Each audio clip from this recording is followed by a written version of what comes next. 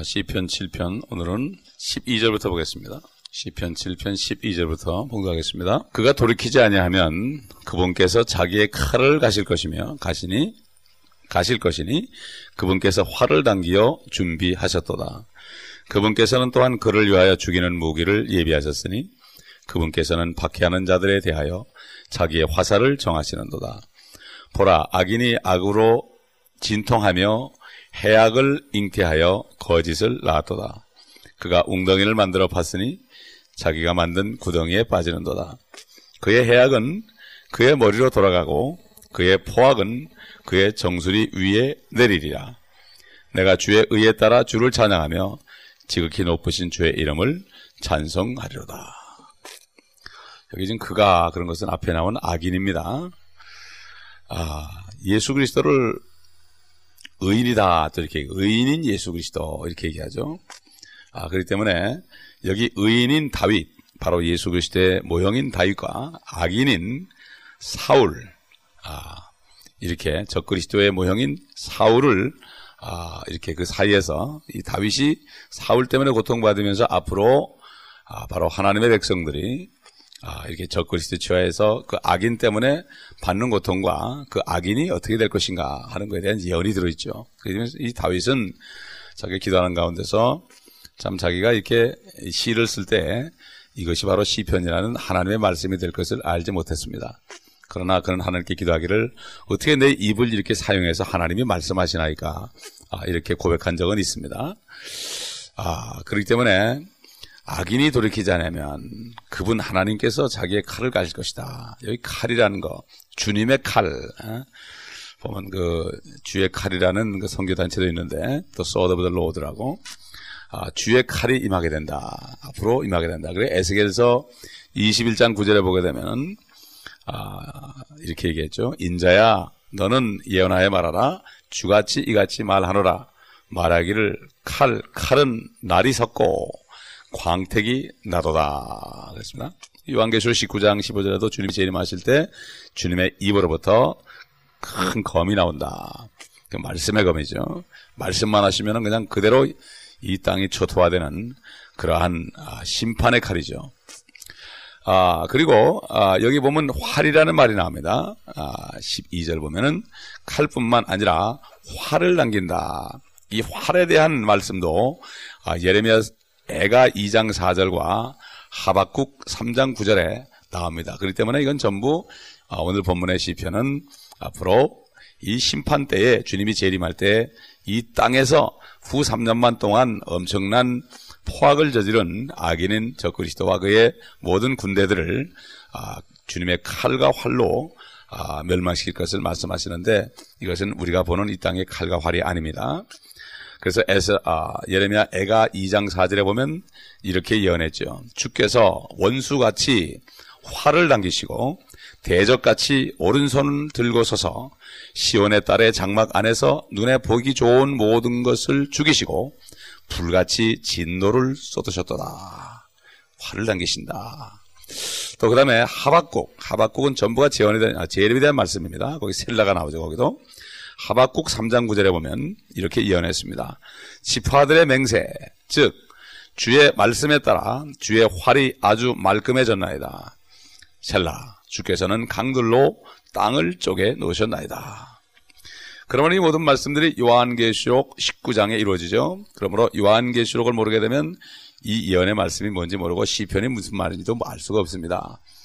물론 우리가 이 땅에 사는 동안에 악한 자들이 우리를 괴롭힐 때 주님 앞에 호소하는 기도를 할 수가 있습니다. 그러나 신약시대에는 우리는 이제 그들을 축복하고 오히려 그들을 불쌍히 여기는 기도를 해야 되죠. 그럴 때 그들 머리에 진노를 쌓는 것이라고 했습니다. 신약시대와 구약시대에 기도하는 방법이 좀 다르긴 다릅니다. 그렇기 때문에 이 주님이 재림하실 때 가장 두드러지는 모습 중 하나는 참 이 활과 칼, 이 불화살, 지금 사탄이가 불화살을 쏩니다, 우리에게. 마치 기름에 불을 당겨가지고 쏘는 화살, 우리 심령에 쏩니다. 그래서 믿음의 방패를 가지고 사탄의 불화살을 막는다. 사탄이가 우리에게 불화살 쏘는 것처럼 주님께서 오시면 불화살을 쏘아서 결국 무너뜨릴 것이다.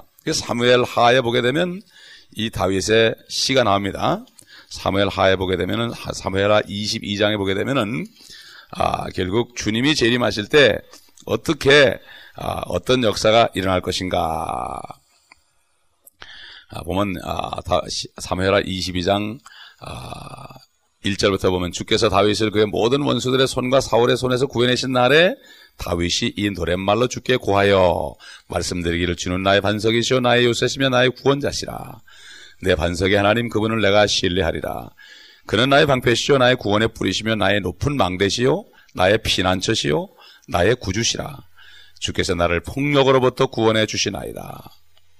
내가 찬양을 받으시기에 합당한 주를 부르리니 내가 내 원수들로부터 구원을 받으리라. 죽음의 물결이 나를 에워쌌을 때 경건치 아니한 자들의 홍수가 나를 무섭게 하였도다. 지옥의 슬픔이 나를 에워쌌으며 죽음의 덫이 나를 막았도다. 내가 고통 중에 주를 부르고 내 하나님께 부르짖었더니 그가 그의 성전에서 내 음성을 들으셨으며 나의 부르짖음이 그의 귀에 들렸도다. 여기까지만 보면은 다윗 개인적으로 일어난 일을 쓴 것 같죠. 그러나 8절 보면은 이러면서 결국 주님께서 성령께서는 다윗의 입을 사용해서 재림하실 때 바로 환난 때 참 하나님의 백성들이 고통을 받는 다윗의 자손들이 고통을 받은 후에 결국 주님이 재림하시는 장면이 나옵니다. 그래서 8절 보면 그때 땅이 진동하고 떨렸으며 지진이 났죠. 하늘의 기초들이 요동하고 흔들렸으니 이는 그가 진노하셨습니다. 다윗 때 이런 일이 없었죠. 그때라는 건 주님이 재림할 때죠. 그래서 9절 보면 그의 콧구멍에서 연기가 솟아오르고 그의 입에서는 불이 나와 삼켰으니 그로 인해 숯이 피었도다. 또 그가 또 하늘들을 기울이사 내려오시니 그의 발 아래는 어둠이 있었도다. 그가 구룹을 타고 나셨으니 바람의 날개 위에서 보이셨도다. 예, 구룹을 타고 보호자주에 있는 구룹을 타고 이 땅에 오신다는 얘기죠. 에스겔서 1장에도 나오고요. 12절 그가 자기를 두른 장막들을 어둠으로 만드셨으며 검은 물들과 하늘의 짙은 구름으로 만드셨도다. 그의 앞에 있는 광채를 통하여 숯불이 피었도다. 주께서 하늘로부터 천둥을 바라셨고 지극히 높으신 분께서 음성을 내셨도다. 15절 그가 화살들을 쏘아서 이것도 나오죠. 그들을 흩으셨으며 번개로 그들을 배주시키셨도다. 주의 책망과 그의 내시는 콧김에 바다의 통로들이 나타나고 세상의 기초들이 드러났도다. 바다 위에 세상의 기초를 두셨다 그랬습니다. 17절 그가 위에서 보내셔 나를 취하시고 많은 물들에서 나를 건져내셨도다. 이건 휴거를 얘기합니다. 그가 나의 강한 원수와 나를 미워하는 자들로부터 나를 구해줬으니 이는 그들이 내게 너무 강하나이다. 그들이 나의 재앙의 날에 나를 막았으나 주께서는 나의 의지가 되셨도다. 그가 또 나를 넓은 곳으로 데리고 나오시고 우리가 하늘에 올라갔을 때 넓은 곳으로 데려 나오시죠. 나를 구하셨으니 그가 나를 기뻐하셨습니다. 이 땅은 콩알만 하죠. 하늘에 올라가면 엄청난 넓은 곳이죠. 그래서 21절 주께서 나의 의를 따라 내게 상 주시고 내 손의 정결함을 따라 내게 갚으셨으니 이는 내가 주의 길을 지켰고 내 하나님께로부터 악하게 떠나지 아니하였으며 그의 모든 명령들이 내 앞에 있었고 그의 규례들에서 내가 떠나지 아니하였습니다. 구약시대 율법시대에 나는 자신의 의로 구원받았죠. 자신의 의로. 그렇기 때문에 예수 그리스도의 피가 흘릴 때까지는 그들이 땅속에 아브라함의 품에 있어야 됐던 겁니다. 자, 그리고 다시 본문으로 들어와서 14절 있습니다. 14절 보게 되면은 14절 보면은 보라 악인이 악으로 진통하며 해악을 잉태하여 거짓을 낳았도다. 이것은 어떻게 보면 사탄이가 적그리스도의 모양으로 육신으로 나타나는 거. 이것을 표현한 것이라고 우리가 볼 수가 있습니다. 그래서 욥기 20장에도 이 사람에 대해서 25구절이나 나와 있기 때문에 욥기 20장을 우리가 읽어볼 필요가 있죠. 그래서 거짓을 낳았다. 거짓말도 잉태되고 부화된다. 결국 나타내는 애는 잘한다. 결국 이게 뭡니까? 결국 주님께서도 하나님이 육신으로 나타나셔서 어린아이 시절부터 엄마의 젖을 맞으며 쭉 자란 것처럼 마찬가지로 사탄이도 육신으로 되어서 결국 앞으로 성인이 돼서 나타날 것인데 그 한 사람의 이름이 666이다. 그렇게 얘기했죠. 그의 이름은 그의 숫자는 666이다. 이렇게 얘기했습니다. 자, 15절 보게 되면은 그가 웅덩이를 봤으니 자기가 만든 구덩이에 빠지는도다. 예를 든다면 히틀러가 유대인들을 말살하려고 그랬습니다. 그래서 많은 시체들을 불로 태워 죽였습니다. 600만을 불로 태워 죽였죠. 가스실에 죽이고, 총으로 쏴 죽이고, 그래서 시체들을 그냥 무더기로 다 태워 죽였습니다. 사람들 본 앞에. 엄청난 시체를, 그래서 그 연기가 막 그냥 재가 돼가지고 참 제 피가 떨어지고 그랬죠. 그런데 자신의 시체도 그렇게 불로 태워졌던 겁니다. 옛날에 파라오도 자기가 참 이스라엘 백성들을 아이들을 물에 빠져 죽게 하려고 그랬지만 자기가 물에 빠져 죽었죠. 여러 가지 마찬가지로 많은 사람들이 이 적그리스도의 모형이 있던 사람들이 자기가 죽었습니다. 하만도 자기가 죽을 그 광주리에 결국 매달려서 죽게 됐습니다.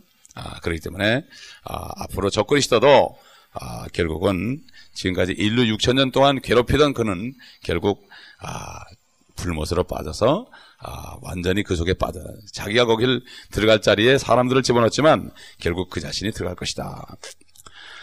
이 16절에 아주 참 깊은 진리가 있습니다. 그의 해악은 그의 머리로 돌아가고 그의 포악은 정수리에 내리라. 이 정수리라는 것은 머리 위에 편편한 부분을 얘기합니다. 정수리에 내리고 머리에 돌아간다. 이건 적그리스도가 앞으로 멸망할 것을 얘기하고, 하박국 3장 13절 봐도 악인의 집에서 그의 머리에 상처를 입히셨나이다. 창세기 3장 15절 보면 여인의 후손은 너의 머리를 부숴버릴 것이다. 이렇게 예언한 것처럼 주님께서 그 뜻을 이루실 겁니다. 옛날 아비멜렉이라는 사람이 참 어떤 집 밑에 창 밑에 있다가 한 여인이 던진 맷돌 한 짝에 머리가 깨져서 두개골이 깨져서 죽었습니다. 이 아비멜렉도 적그리스도의 모형입니다. 시편 68편 21절이나 110편 6절에도 똑같은 말씀이 있습니다. 그렇기 때문에 예수 그리스도께서는 사탄의 머리를 부수실 것이라고 로마서 16장 20절에 사도 바울을 통해서 얘기했습니다. 이제 너희 발밑에서 그가 참 사탄의 머리를 부수실 것이다. 우리는 그날을 바라니 바로 심판의 날입니다. 마지막 17절 보면은 내가 주의 의를 따라 주를 찬양하며 지극히 높으신 주의 이름을 찬송하리로다. 결국 우리가 할 것은 찬송밖에 없습니다. 앞으로 이렇게 될 걸 미리 바라보면서 우리가 주님이 이렇게 심판하실 날 바라보면서 우리가 어려운 일이 있어도 주님을 찬송하는 겁니다. 찬송가가 한 600곡 정도 됩니다. 그 다음에 또 그 위에 다른 또 그 이후에 또 최근에 100년 전부터 또 계속해서 사람들이 한 500여 곡을 또 만들었는데 1000몇백 곡이 있습니다. 이렇게 예수 그리스도라는 하나님이신 예수 그리스도를 찬양하는 이 찬송은 이렇게 많은데 이 세상에 어떤 종교 지도자 그들을 찬송하는 찬송이 얼마나 있습니까? 최근에 참불가 만드는 사람들이 있긴 있지만 얼마나 있습니까? 그렇다고 그 부처를 찬송하는 건 아니거든요. 그렇기 때문에 마음의 뜻을 찬송하는 그런 찬송이 없습니다.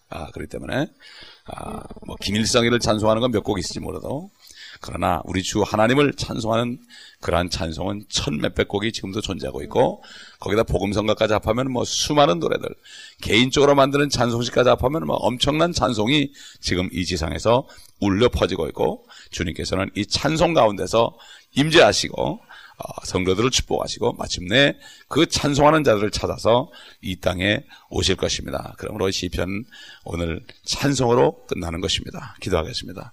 감사합니다. 아버지 하나님, 믿음은 바라는 것들의 실상이라 하였나이다. 오늘 시편 7편 정말 찬송 가운데 주님이 심판하러 이 땅에 오시는 그날을 바라볼 수 있도록 우리에게 또한 말씀을 통하여 소망을 굳건히 주심을 감사합니다.